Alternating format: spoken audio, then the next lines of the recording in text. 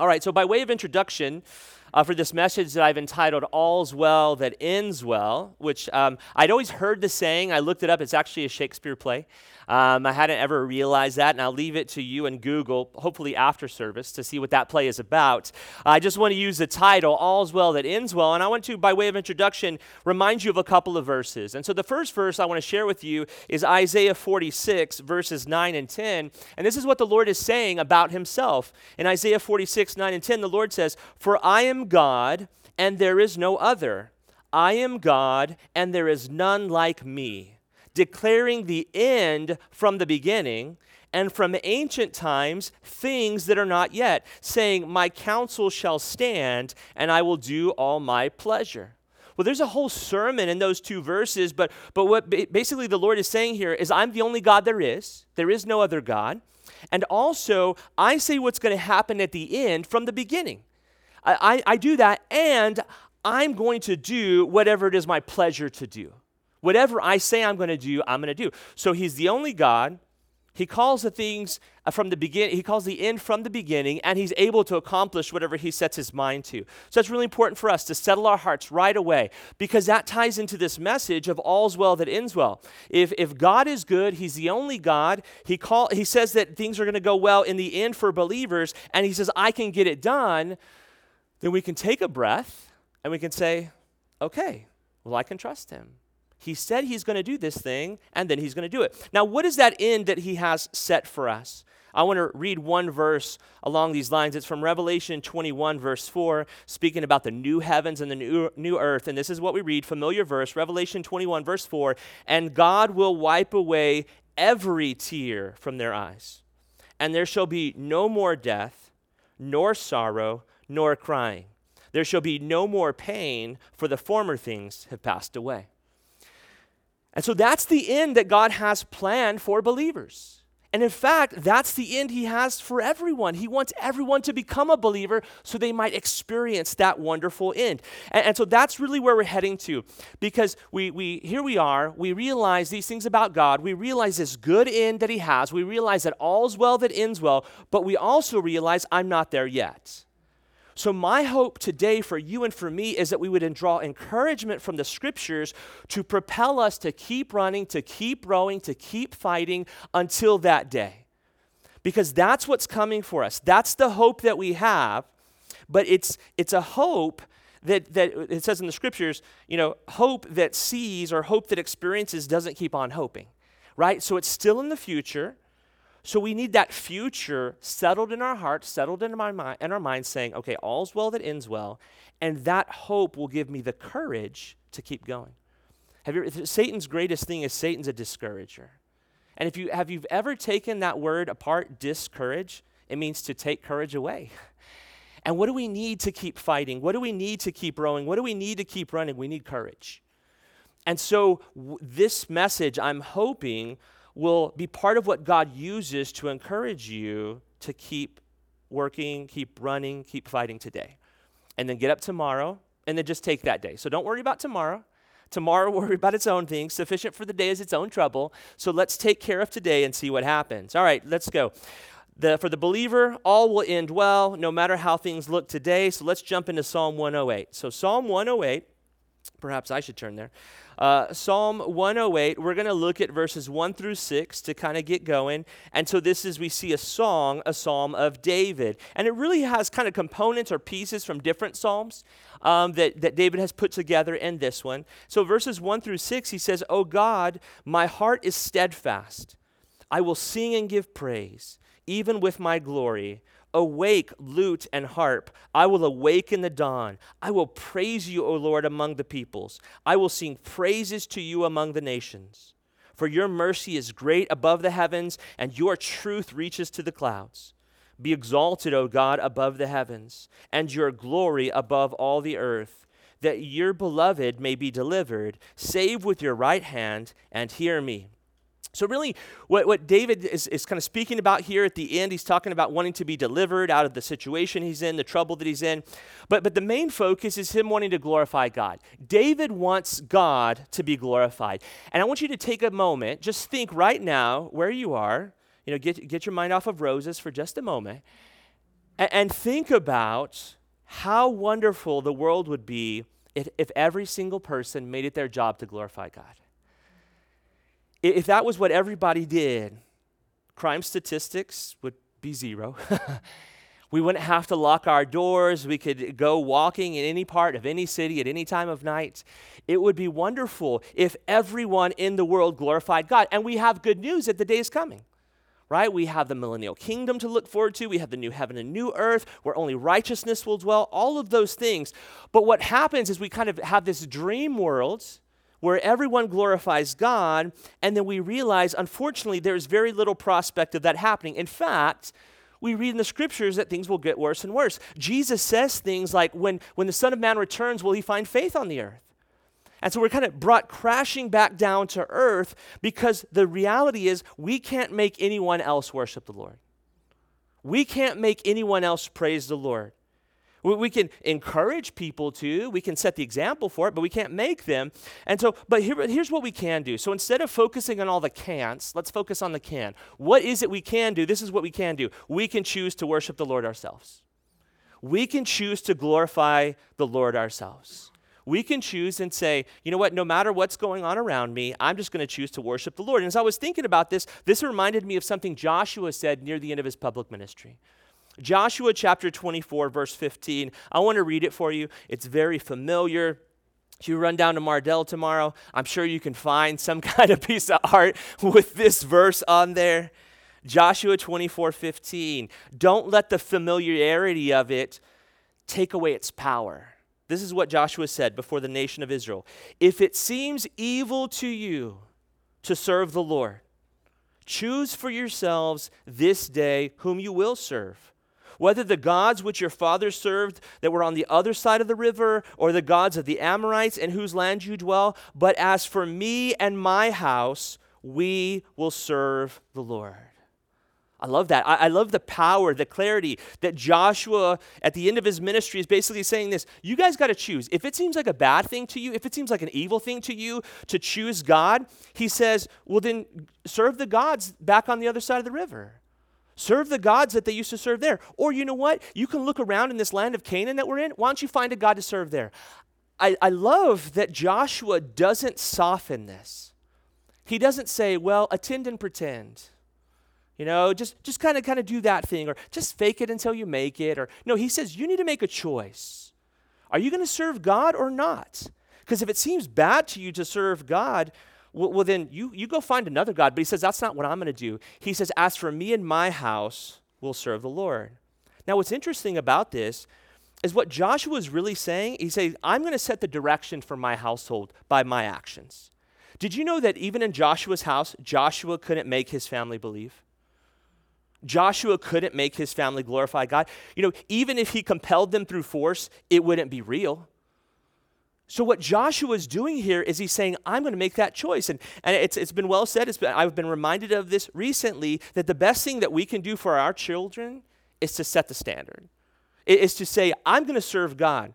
You have a choice. God doesn't have any grandchildren, right? God only has children. You can't believe because I believe. You've got to make that choice yourself. So what we can do, in whatever sphere of influence we are, it's at school or it's at work, is just to say, I don't know about all this mess around me, but I'm going to choose to serve the Lord. I'm going to choose to glorify the Lord. I'm going to choose that thing. And there's great power in there. But please, please, please, don't look at your influence like some kind of spiritual baseball card. You know, what are my stats? I wonder what's happening. I wonder how it's... No, it's not for you to decide. It's not for you to determine your influence. It's for you and I to determine as believers, I'm going to choose to glorify God.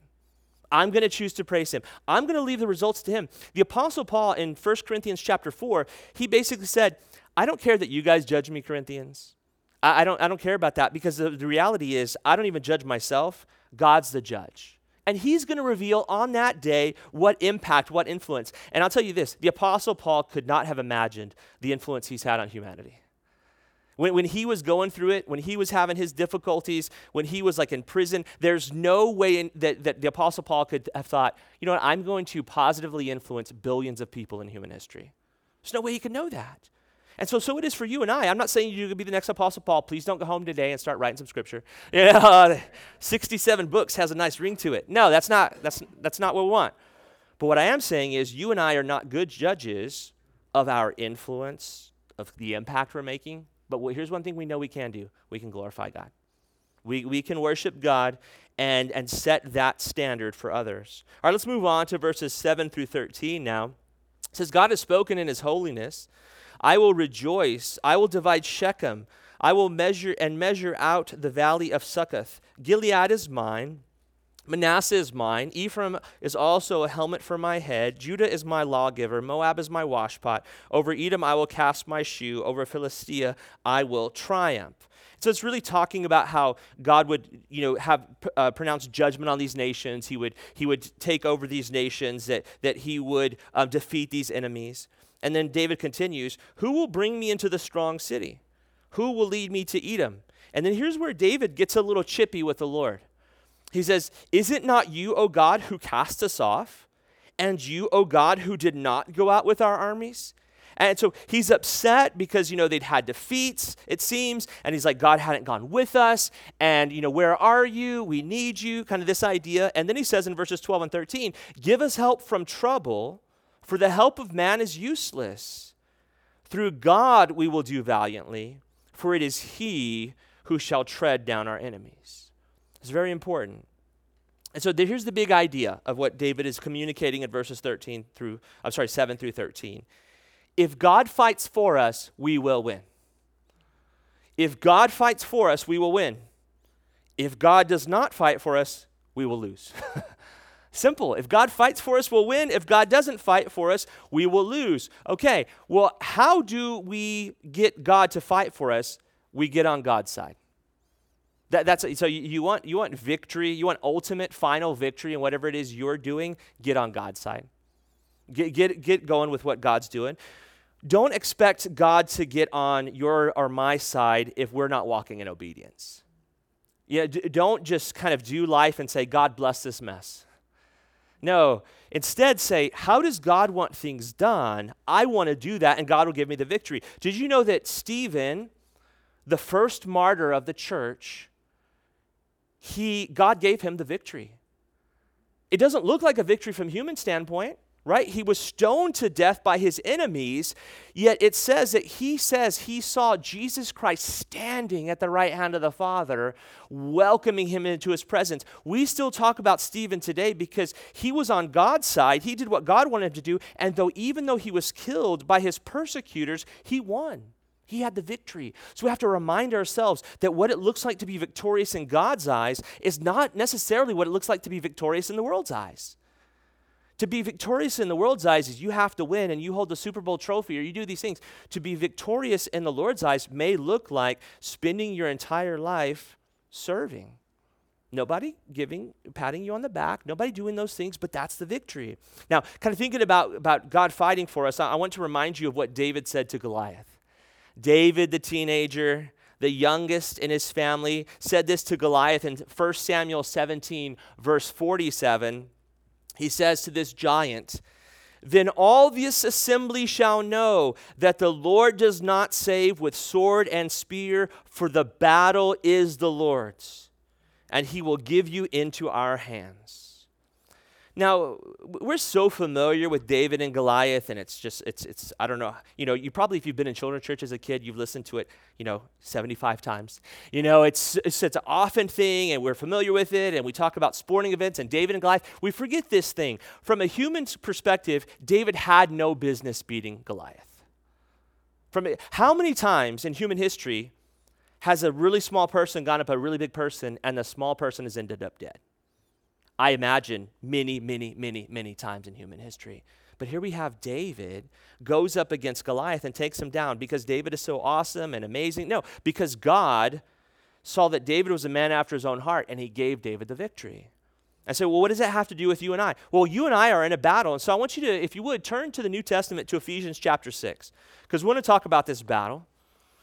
Ephesians 6, and reminding ourselves that if we're going to win this battle, if we're going to be victorious in what God has called us to, that specific battle that he's called us to fight, that we have to be on the Lord's side. Well, the good news is any good commander who sends his troops into battle is going to equip them for the battle. He's going to give them what they need to fight that. So if God expects you and I to fight a battle, could you imagine if God just pats us on the back and said, God bless you, or me bless you, and sends you off, right? No, that's not what he does. He equips us. Okay, and so here's where it is. Ephesians chapter 6, many of you maybe have memorized this, but I want to look at verses 10 through 20, reminding ourselves that we do not fight in our own strength. We do not fight in our own power. We don't fight in our own intellectual abilities and all these things. We fight in the power and the equipment God provides. So Ephesians 6, starting in verse 10, says, finally, my brethren, be strong, notice, in the Lord and in the power of his might. He doesn't say, hey, get out to the gym and really start working hard and make sure you can run a 5-minute mile. And no, he says this, be strong in the Lord and in the power of his might and put on the whole armor of God that you may be able to stand against the wiles of the devil. So I want you to notice so often here he's about standing. Okay, about standing strong, about standing up, about standing firm against the wiles of the devil. That word wiles, it means kind of trickery, deceptions of the devil. That's how the devil works. He's a deceiver.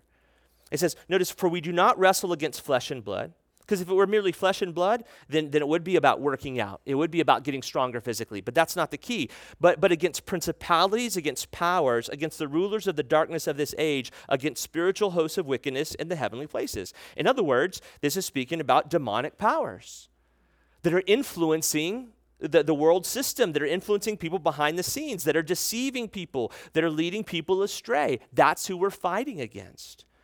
And so we need spiritual armor to fight a spiritual battle. Notice, therefore, take up the whole armor of God that you may be able to do what? To withstand in the evil day, and having done all, to stand therefore.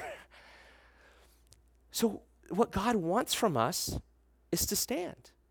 He wants us to stand. He wants us to withstand, to stand therefore, to stand against the wiles of the evil devil. He doesn't say, I just need you to be a real superstar. I just need you to be something super awesome. I need you to make the winning catch in the Super Bowl. He doesn't say any of that. He says, here's what I need from you. Here's what I want from you. I just want you to stand. In the midst of a world gone mad, in the midst, as John says, that the whole world lies under the sway of the evil one, would you just stand up? And even, you don't have to stand up in your own power. I'm going to give you all things that pertain to life and godliness. I'm going to give you everything you need to stand, but would you stand? That's what he's calling us to. And the reason why we're experiencing so much in our world is so many professing Christians refuse to stand. They've bowed the knee. They've bowed the knee to Baal. They've said, oh, it's okay, and this thing and that thing and the other thing. And instead of just saying, you know what? I'm just going to stand. I'm going to stand in the truth. And so verse 14, stand therefore, notice, having girded your waist with truth. Okay, so we need to be people. So in the ancient world, you'd have, this long outer garment, and when you were about to fight, when you're about to go into battle, you got to kind of gather up this garment. You got to kind of bunch it up so it's not in the way of your feet, and you have this belt to cinch it all up. So this idea is we need to be people who are immersed in the truth, who know the truth, who know how the world works, who know the Word of God. We study it day and night, and so what happens, that keeps everything together. So many Christians, what happens is we don't spend time learning the truth, so we're really sloppy in our thinking. We don't really understand how things fit together. We don't understand why the things are. So we need to have our waist with truth, and then having put on the breastplate of righteousness. You know that, you see, and if you watch like detective shows like I like to watch, they go and they're going to storm a house and they put on the vest. Right? They put on the bulletproof vest because there's all kinds of organs right here that need to be protected.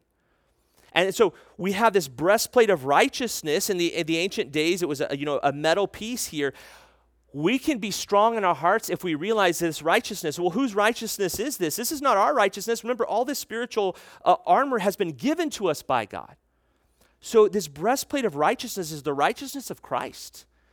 That we can be stout-hearted, we can be strong-hearted because we're not going into this saying, well, I really had my devotional today and I had a great time of prayer and I'm pretty awesome. But we're going in saying, Christ is righteous.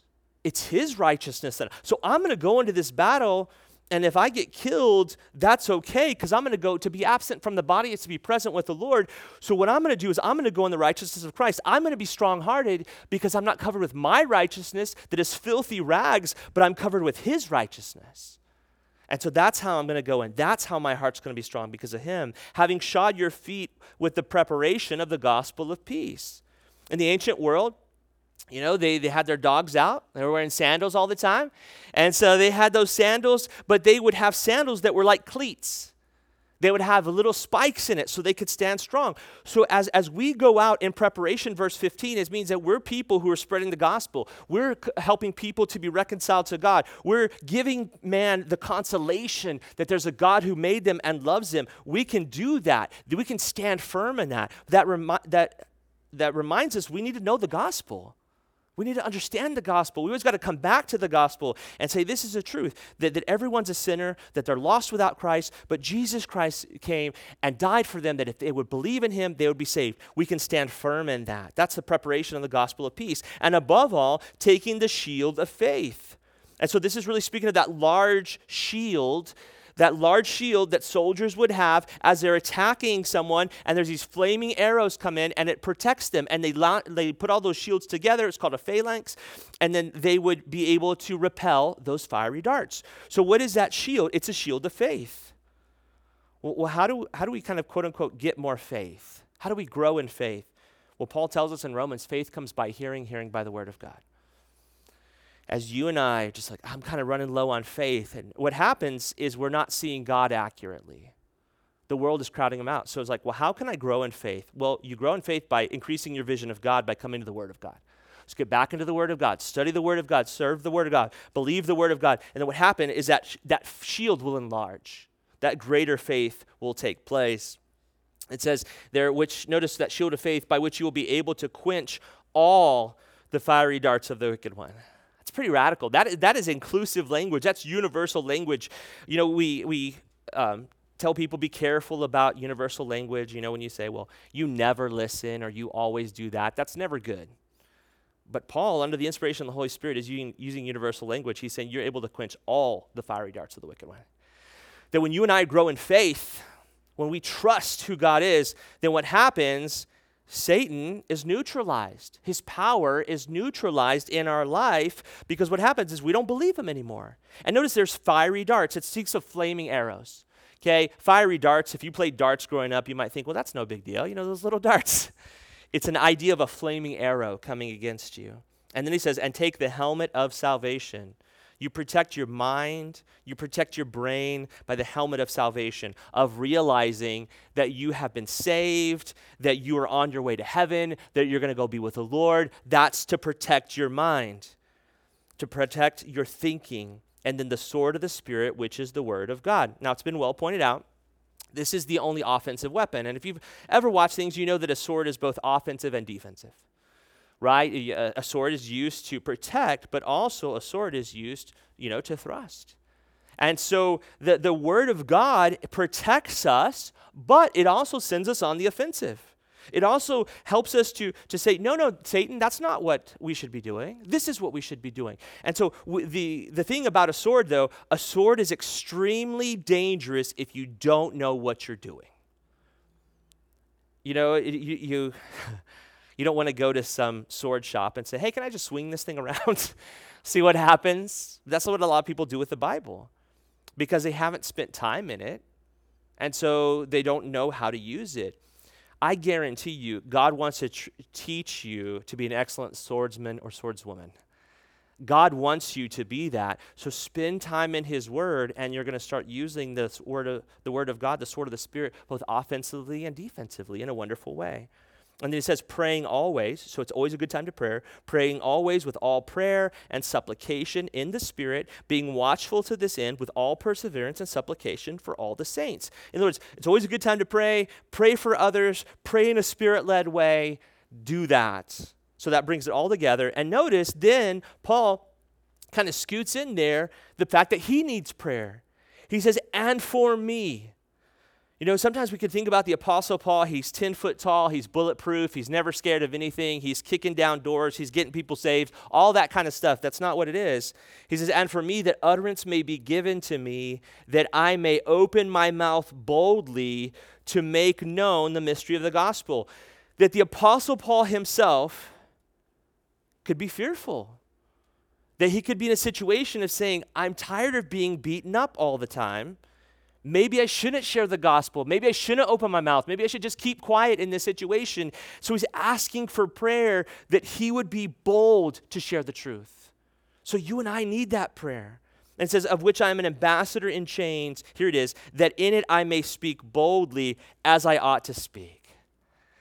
So when you're nervous and you're fearful and I don't know if you want to stand, please understand you're in good company. The Apostle Paul felt like that, right? Peter had his issues. Every Christian man and woman in human history have had those issues. They've struggled. But please understand, God has given us his spiritual equipment to enable us to do what he's called us to do. And so if we can be people in the power of God who stand here, think about how awesome it's going to be to stand before the Lord on that day. To hear him say, hey, well done, good and faithful servant. Enter into the joy of your Lord. All right, let's go ahead and move back to the Psalms now. We'll jump into Psalm 109. Let's look at verses 1 through 5 here. So it's to the chief musician, a psalm of David. Do not keep silent, O God of my praise, for the mouth of the wicked and the mouth of the deceitful have opened against me. They have spoken against me with a lying tongue. They have also surrounded me with words of hatred and fought against me without a cause. In return for my love, they are my accusers, but I give myself to prayer. Thus they have rewarded me evil for good and hatred for my love. Okay, so David's in a difficult situation. People have turned against him. People that he's treated well have betrayed him. They've treated him poorly. And this is kind of an obvious thing, but we forget it a lot. Being a believer does not exempt you from people treating you like trash. Okay? If I had written it down, I could have probably said something better than trash. But the fact of the matter is, the world actually has a target on you because those spiritual forces behind the scenes don't like you because you're serving Christ. You've moved your allegiance from that dissipation of the world that you used to be a part of. Now you're serving Christ. So of course you have a target on your back. That's how it's going to be. So that David experienced that. Every Christian experiences it to some extent. Now, here's how David responds. I'm going to go ahead and read verses 6 through 20. But I want you to see and understand before we move into it, David is really asking God to take these people down. David just says, take them out, Lord. And he's going to use some very strong imagery here. He says, set a wicked man over him. Let an accuser stand at his right hand. When he is judged, let him be found guilty, and let his prayer become sin, and let his days be few, and let another take his office. Now, just real quick, verse 8 might be familiar to you. That's actually from it was referenced in Acts chapter 1. Peter actually quoted this verse when they were looking to replace Judas as one of the apostles. So interesting, just a little tidbit there. But continuing on, let his children be fatherless, and let his wife be a widow. Let his children continually be vagabonds and beg. Let them seek their bread from their desolate places. Let the creditor seize all that he has, and let strangers plunder his labor. Let there be none to extend mercy to him, nor let there be any to favor his fatherless children. Let his posterity be cut off, and in the generation following, let their name be blotted out. Let the iniquity of his fathers be remembered before the Lord, and let not the sin of his mother be blotted out. Let them continually be before the Lord, that he may cut off the memory of them from the earth, because he did not remember to show mercy, but persecuted the poor and needy man, that he might even slay the broken in heart. As he loved cursing, so let it come to him, and he did not delight in blessing, so let it be far from him. As he clothed himself with cursing, as with his garment, so let it enter his body like water and like oil into his bones. Let it be to him like a garment which covers him and a belt which he girds himself continually. Let this be the Lord's reward to my accusers and those who speak evil against my person. That's the word I have in my notes is yikes. Okay, that is radical. That this is what David is saying. And so here's some food for thought. I want to give you 3 things to think about in relation to these verses. Number 1, it's easy to criticize David because whatever happened to him did not happen to us. Right, it's easy to look at David and sitting here and kind of maybe the biggest bummer we've had this morning is Rick and Shirley aren't here and we don't have the desserts we usually have. And you're like, I mean, come on, what's store-bought cinnamon rolls? Really, at this church? So it's easy for us when we're not the ones enduring whatever it is to say, well, you're being really overly harsh there. So it's just different. And I'm not saying that David is right about how he's feeling, but this is what he's feeling. And it's one of those things where we're not in that situation. It didn't happen to us, so it's easy to criticize David. Second thing I want to bring out, though, is that in the midst of pain and betrayal, we may lose perspective. In the midst of pain and betrayal, we may lose perspective, or I could even rephrase that to we would probably lose perspective. When we're hurt, especially by someone that we considered a friend, and we feel betrayed, then we just we lose it. And that may be what's going on here with David, that he's just kind of lost it because this person he really trusted has turned against him, and he is just venting here. That can be what's taking place. And then thirdly, what I want to remind you of is that we have been given a better example of how to treat our enemies. Okay, we've been given a better example. Now, if we're honest, we probably have felt similar to David at situations. We probably felt like this. But what we need to do is not say, wow, look at this. This is a great way to treat your enemies. I love this. I want to do this. Is we want to look to clear didactic passages. That means teaching passages that clearly tell us, how am I to treat my enemies? Because the way I want to treat my enemies is I want to take them out. But what does the scripture say? Well, turn with me, if you would, to Matthew chapter 5. The Lord Jesus tells us how to treat our enemies. And if you and I have issue with this, well, our issue is with the Lord. It's not with me. Matthew chapter 5, Sermon on the Mount. I want to look at verses 43 through 48. This is what Jesus says. It's very interesting. He says, you have heard that it was said, you shall love your neighbor and hate your enemy. So it was a kind of a common thing that people said, and that's all throughout human history, right? You know, treat people that treat you well, treat them well, but if they treat you poorly, well, go after them. You know, if people say nice things about you, say nice things about them. If they rip you up on the internet, well, I'm going to rip them up on the internet. Right? He said that's how you do it, but Jesus says, but I say to you. In other words, I don't want to hear that. That's not what I'm going for. That's not how I live. That's not my kingdom. That's not my guidance. He says, but I say to you, love your enemies. Okay, please understand, when he says love your enemies, love in the Bible is not a feeling. He's not saying work up a feeling for your enemies and just be, oh man, those enemies, what sweethearts they are. He's not saying that. Love in the Bible is doing what's in the best interest of the other person. That's why anybody can do it, because it doesn't involve emotion. So I'm going to do what's in the best interest of that person, whether I like them or not, whether I have any kind of emotions about them or not. He says, love your enemies, and this is how you love them. Bless them, right? Bless those who curse you. Do good to those who hate you, and pray for those who spitefully use you and persecute you, that you may be sons of your Father in heaven, for he makes his sun to rise on the evil and on the good, and sends rain on the just and the unjust. That this is how God works, that God just has his benefits on good and evil people. And so for us, we see the example of the Lord Jesus when he's on the cross. He says, Father, forgive them, for they don't know what they do. So he lived that out. And then we see that with Stephen, as I mentioned earlier, where as Stephen is falling to the ground, being pelted with stones, being murdered, he says, don't hold this sin against them. That's the heart. Now, it may be that you and I are such people that in that moment, as we're being killed, we could do that. But you know what? It's interesting. It's different to do that on one moment. It's different to do that every day. To continually every day love your enemies. Because a lot of us may be in that one moment to be able to do the good thing. But what about the daily dying to self, the daily blessing those who curse us, the daily doing good those who hate us, the daily, praying for those who spitefully use us and persecute? It's impossible in the power you and I have. The battle belongs to the Lord. It's possible in the Spirit he provides. It's possible because the Lord Jesus is not going to give you anything to do that he doesn't give you the power to do. Okay, there's an old saying within Calvary Chapel, where God guides, God provides.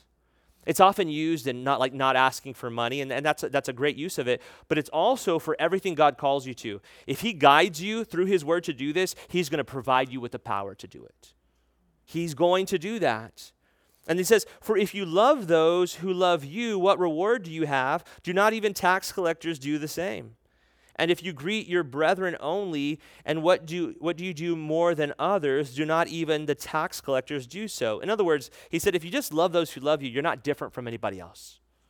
But if you actually love those who hate you, now you're a reflection, you're salt and light. You're doing what I called you to do. And then he says, therefore you shall be perfect, just as your Father in heaven is perfect. That word perfect is as teleos. It means to come to like that end, that desired end, to be mature, to be complete. So the idea is, if you and I become people under the inspiration of the Holy Spirit, the empowering of the Holy Spirit, the gifting of the Holy Spirit, who truly begin to love our enemies, then we're like really on our way to being that completed thing that God wants us to be.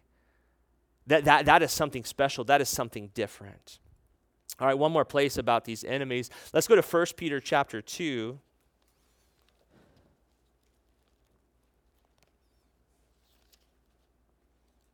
1 Peter chapter 2, near the end of your Bibles. Let's see if I can find it. 1 Peter chapter 2, looking at verses 18 through 25.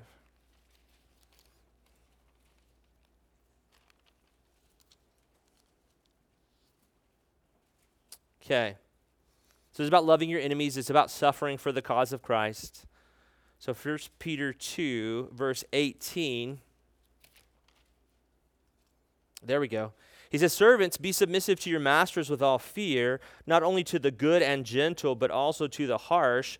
For this is commendable if because of conscience toward God one endures grief. Here it is, suffering wrongfully. Suffering wrongfully, that's going to be a part of our attitude, our part and parcel as Christians. We're going to suffer wrongfully, okay? But we're to endure it gently. We're to endure it patiently. Notice, for what credit is it if when you are beaten for your fault, you take it patiently, but when you do good and suffer, that's a radical, when you do good and you still suffer, if you take it patiently, this is commendable before God. In other words, God is the one who's going to commend you. God is going to commend you. Here it is. There's so much here, and I can't wait to teach through. I'm going to hopefully teach through 1 and 2 Peter after Psalms. But this is what he says. For to this you were called. You and I are called to suffering. You and I are called to do good in the midst of the evil around us. That's what we're called to. He says, for to this you were called, because Christ also suffered for us, leaving us an example that you should follow his steps, who committed no sin, nor was deceit found in his mouth, who when he was reviled, did not revile in return. When he suffered, he did not threaten, but committed himself to him who judges righteously, who himself bore our sins in his own body on the tree, that we, having died to sins, might live for righteousness, by whose stripes you were healed.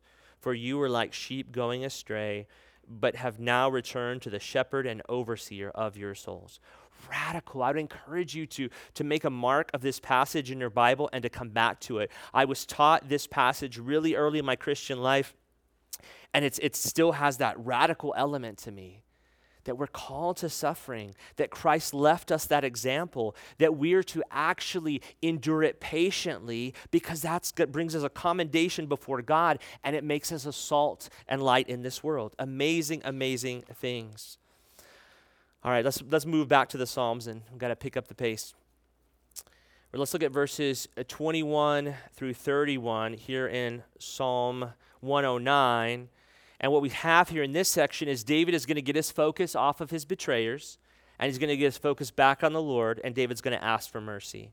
So starting in verse 21, he says, but you, O God, the Lord, deal with me for your name's sake, because your mercy is good, deliver me. For I am poor and needy, and my heart is wounded within me. I am gone like a shadow when it lengthens. I am shaken off like a locust. My knees are weak through fasting, and my flesh is feeble from lack of fatness. I also have become a reproach to them. When they look at me, they shake their heads. Help me, O Lord my God. O save me according to your mercy, that they may know that this is your hand, that you, Lord, have done it. Let them curse, but you bless. When they arise, let them be ashamed, but let your servant rejoice. Let my accusers be clothed with shame, and let them cover themselves with their own disgrace as with a mantle. I will greatly praise the Lord with my mouth. Yes, I will praise him among the multitude, for he shall stand at the right hand of the poor to save him from those who condemn him. And so David gets his focus off of his betrayer and onto the Lord. He asks for mercy. And so here's the principle here for us. Instead of fixating on our enemies, what we should do is get our focus back on God. It's simple. Let's get our eyes off of our enemies and off what God should do to them and how he should, kind of take care of this and why hasn't he done something yet and all that. Instead, let's get our focus back on the Lord. Let's spend our time with the Lord. And then what's going to happen as we spend that time with the Lord, we're going to be like David and realize our own weakness, our own smallness, we don't know what's going to happen. Think about the Apostle Paul when he was Saul. Think about when he was persecuting the early church. And how many of those first Christians do you think prayed, God, would you just take him out? Would you just kill him? Would you just wipe him out? Why are you waiting so long? Can't you see what a havoc he's making of the church? Not knowing that God was going to take this man and he was going to make him into the greatest Christian of all time. So for you and I, let's get our eyes off of our enemies. Let's get our eyes back on the Lord, understand our own weakness, our own need for mercy, and let's obey what Jesus said in Matthew 5, verse 7, where he said, "Blessed are the merciful, for they shall obtain mercy." If you want to focus on your enemies, focus on them so you can do good to them, so you can bless them, so you can pray for them. And so if you and I are in a place where we can't look at our enemies without praying for them, without doing good for them, without blessing them, then just get your eyes completely off them. Get your eyes on the Lord, and then the Lord will soften your heart, and then eventually you can come to that place where you can bless them, where you can pray for them. And so the Lord can do that. All right, Psalm 110, Psalm of David. It's a short one here. What's so interesting about this short little 7-verse chapter in the Old Testament is that this is the New Testament writers refer to this little chapter more than to any other Old Testament chapter in all the Bible. This Psalm 110 is the most referred to Old Testament chapter in the New Testament. It's an amazing thing. And so we're just going to kind of skim across the surface. First thing we're going to see here in verse 1 is that Jesus is king. It says, the Lord said to my Lord, sit at my right hand till I make your enemies your footstool. Now, the most important thing that I want to get from this first line there, the Lord said to my Lord, is that there are two Hebrew words used here that both refer to God. Okay, the first Hebrew word, if you'll see there, it may be in all caps in your Bible. That's a signal to us that it's a covenant name of God, of Yahweh. And the second word, Lord, there is actually the Hebrew word Adonai. So, the Yahweh said to my Adonai. It's very, very interesting. So what we have here is God the Father, Yahweh, speaking to God the Son, Adonai. That's what's happening. Now, I'm not just making this up. The Lord Jesus interprets this verse himself. So would you turn to Matthew chapter 22? Let's turn to Matthew chapter 22. Let's look at verses 41 through 46. As you're turning there, okay, give you a little context. The Jewish people, the Israelites, they were looking for a Messiah from the line of David. Okay, and so they were thinking about him as a descendant of David. And they were correct. He was going to be a descendant of David. But they were only thinking about him in purely human terms, that he was a human from the descendant of David. But they weren't understanding that he was going to both be fully man and fully God. And so this is what Jesus is going to bring out here. Here, Matthew 22, verses 41 through 46. Then while the Pharisees were gathered together, Jesus asked them. Okay, so these are the religious leaders. By and large, they were antithetical to Jesus. And so he asked them a question. What do you think about the Christ? Whose son is he? Okay, so the Christ, the Messiah. And they said to him, the son of David. So they're only thinking he's going to be a human descendant of David. And so here Jesus gives them a puzzler. He said to them, how then does David in the Spirit, so in other words, David inspired by the Holy Spirit, call him Lord, saying, the Lord said to my Lord, sit at my right hand till I make your enemies your footstool. If David calls him Lord, how is he his son? And then Jesus dropped the mic. And then it said, and no one was able to answer him a word, nor from that day did anyone dare question him anymore. See, this is what often happens to us. Our view is too small. Our vision is too small. Our God is too small. We put him in our pocket so we can watch whatever we want to watch and do whatever we want to do and say whatever we want to say, and then times get hard and we try to get him out of our pocket. And hey, would you do this thing for me? And let me put you back in my pocket again. And the Lord's always out of pocket. You can't put the Lord in your pocket. And so he's saying to them, yes, the Messiah is a descendant of David, but he's not only a descendant of David because he's the Lord of David. Well, how does that work? He's fully man, he's fully God. So Psalm 110 is an incredibly important psalm when it comes to understanding the deity of Christ, the eternality of Christ. So amazing thing. And one thing I want to bring out here, and it's a hermeneutical principle. Hermeneutics is the art and science of Bible interpretation. Okay, the Bible is the best interpreter of the Bible. The Bible is the best interpreter of the Bible. So you're reading Psalm 110 and you see in your Bible it's referencing Matthew 22. Well, I'm trying to figure out Psalm 110. Let me turn to Matthew 22 and see what it says. And now all of a sudden it starts making sense to you. And so I'd encourage you to be exhorted to understand that. All right, let's go ahead and go back to Psalm 110. Verse 1 says, the Lord said to my Lord, the Yahweh said to my Adonai. Okay, so this is Yahweh speaking. Sit at my right hand till I make your enemies your footstool. So sit at my right hand. This is a place of honor and authority. I just want to give you 3 verses from the New Testament that prove to us that this has been fulfilled. That Jesus Christ right now, as we sit here, is seated at the right hand of the Father. First one's Ephesians 1:20. It says, God the Father, so it's he, God the Father, raised him, Jesus, from the dead and seated him at his right hand in the heavenly places. So Jesus is seated at the right hand of the Father, Ephesians 1:20. Next is Hebrews chapter 12, verse 2. It says, looking unto Jesus, the author and finisher of our faith, who for the joy that was set before him endured the cross, despising the shame, and has sat down at the right hand of the throne of God.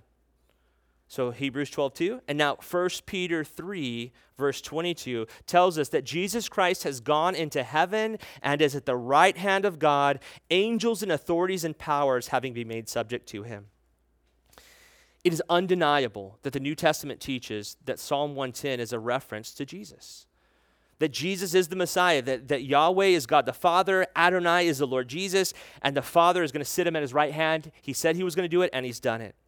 Now notice why he's sitting there, the end of verse 1 of Psalm 110, till I make your enemies your footstool. And so, this, I have to mention it, when my kids were little, you're playing around with them on the floor. I used to put my foot on my little kid and say, till I make your enemies your footstool. I used to do that to my children. Hopefully they don't remember it, but now they do. Now, the idea was taken from in the ancient world, when you would defeat an enemy, you would bring them before you and you would put your foot on their neck, to show that you had rule over them, that you had authority over them, that you had defeated them. That's the big idea. God the Father is going to arrange for all things to be put under submission to the Lord Jesus. Every single thing is going to be put under his submission. Now here's the deal. Believers will be submitted to him, but believers are those who willingly submit. We submit to him. We bow at his feet. And so we're not his enemies anymore. We're in the kingdom of darkness. We've been conveyed into the kingdom of the Son of his love. And so we're not his enemies. So we're willingly submitted. So because we're willingly submitted, he can give us power and authority in this coming kingdom. But unbelievers, they will submit unwillingly. Because they won't submit, then they will be made to submit. Now, because I've gone long in some areas, I'm just going to have to give you these references. We can't turn to them. One of them, Psalm chapter 2. Psalm chapter 2, I believe one of the most encouraging chapters in all of the Bible to remind us that, yes, all things will be put under Jesus' authority. Then the next reference, Revelation 19, verses 11 through 16, as Jesus returns to take his rightful place, as he defeats the Antichrist and the armies marshaled against him. And then the next reference is Revelation chapter 20, verses 4 through 6, where all believers will rule and reign with Christ during the millennial kingdom. So those are some encouraging things. Satan wants to discourage you. I would ask you to take some time this week. Read these verses. Pray through these verses. Encourage your heart. Have that breastplate of righteousness, that helmet of salvation, that shield of faith. I would encourage you to get into and allow the word to heal you as you move forward this week. All right, let's move on in Psalm 110 to verse 2. It says, "The Lord shall send the rod of your strength out of Zion, rule in the midst of your enemies." And so the idea here is that this world system is hostile to the triune God. It lies under the sway of the evil one, but the day is coming when the Lord Jesus will rule all the earth. But I love how it says, rule in the midst of your enemies. So this world is hostile to Christ, but the day is coming when he's going to clean house and rule here. And the image that came to my mind is in times of knights, that when a king would take an enemy's castle and then take residence in his enemy's castle. He would kick the enemy out and he would say, "This is my castle now." And that's what the Lord Jesus is going to do. Now, the little bit different thing is the Lord Jesus owns this world anyway. He made this world. It's rightfully his, but it's being occupied by his enemy. But the day is coming where he's going to kick that enemy out and he's going to take over. Verse 3 says, "Your people shall be volunteers in the day of your power." So all believers will become Tennessee fans. No, just kidding. Tennessee Volunteers. Come on, it's football season. Yeah. The idea here, that word behind volunteers in the Hebrew, it speaks of a free will offering. So there were different offerings in the Old Testament under the Levitical system that were mandatory, and there were other offerings that you could either give or not give. And the idea for us as believers is that we're free will offerings, that we've chosen to give ourselves over to the Lord. And so it's a beautiful thing that we're going to rule and reign with Christ as volunteers. And the cross-reference I would give you is Romans chapter 12, verse 1, that we're to offer ourselves as living sacrifices, which is holy and acceptable to God, which is our reasonable service, or as some translations say, a reasonable act of worship. I know I'm kind of reverting to my old talking fast, but I need to get you guys out of here. So Jesus is priest next, as we see verse 4. So verses 1 through 3, Jesus is king. And then now we move into Jesus is priest. Verse 4. Oh, I forgot to say the rest of verse 3, sorry. "In the beauties of holiness, from the womb of the morning, you have the dew of your youth." And then here it is, priest. "The Lord has sworn and will not relent. You are a priest forever according to the order of Melchizedek." Okay, so it's interesting, this phrase, "the Lord has sworn and will not relent," it's an affirmation in the most definite way possible. God will not change his mind. So Jesus is always a priest according to the order of Melchizedek. Well, who in the world is Melchizedek? Let me give you another reference to read on your own. Genesis 14, verses 18 through 20. Genesis 14, 18 through 20, Melchizedek meets up with Abraham. Abraham gives an offering to him. It's a really, really interesting thing. You kind of need to do some study on your own. But I want to give you another reference that explains it all, and that's Hebrews chapter 7. If you'll read Genesis 4, 18 through 20, and then let Hebrews 7 interpret it for you, it'll make a whole lot of sense. It'll show you that you can understand the Bible for yourself. And here's the point. The priesthood of Melchizedek is greater than the Levitical priesthood. That's the big point. Okay, and here's the deal. Because the priesthood of Melchizedek, of which Jesus is the key, it's one sacrifice that takes away sins forever, where the Levitical priesthood was continual sacrifices that only cover sin. So the big idea is that we have a priest in Jesus Christ, our great high priest, talks about that all throughout Hebrews, that has by one sacrifice taken away sins forever. And we can now celebrate that. We're not under a system where we have to continually offer sacrifices that can never take away sin, but only cover them. All right, verses 5 through 7, we've made it. "The Lord is at your right hand. He shall execute kings in the day of his wrath. He shall judge among the nations. He shall fill the places with dead bodies. He shall execute the heads of many countries. He shall drink of the brook by the wayside. Therefore he shall lift up the head." It's radical. It's like, wow, that's kind of a dark ending to this, but it's really a prophecy of Revelation 19, the Battle of Armageddon. So this is the truth. This is the reality. that every person on planet Earth belongs to God. And that every person who's ever lived belongs to God. And every person who's ever lived apart from Jesus Christ is a sinner. And so that you can either submit to Christ willingly and meet him as your Savior, or you can refuse to submit to Christ and meet him as your judge. The choice is clear. So everyone who submits to him and says, I need salvation, he freely forgives. But everyone who goes against him, the only ending is destruction. There's no other ending. This is a true either or. Jesus says you're either for me or you're against me. It's either heaven or it's hell. It's either forgiveness or judgment. There's not all these variations. There's not all these gradations. These are the two choices. But what we want to take away from verses 5 and 7 is that the Lord Jesus will win in the end. He is going to win. So I'm going to leave you with these, as we conclude, these 3 takeaways. Number 1, no matter what those around you are doing, you can choose to worship God. You can choose it. I can choose it. You can be a Joshua. Joshua was a person just like you and I, probably better at fighting, but he was like us from the standpoint of he needed the Lord's help. He needed the Lord's power.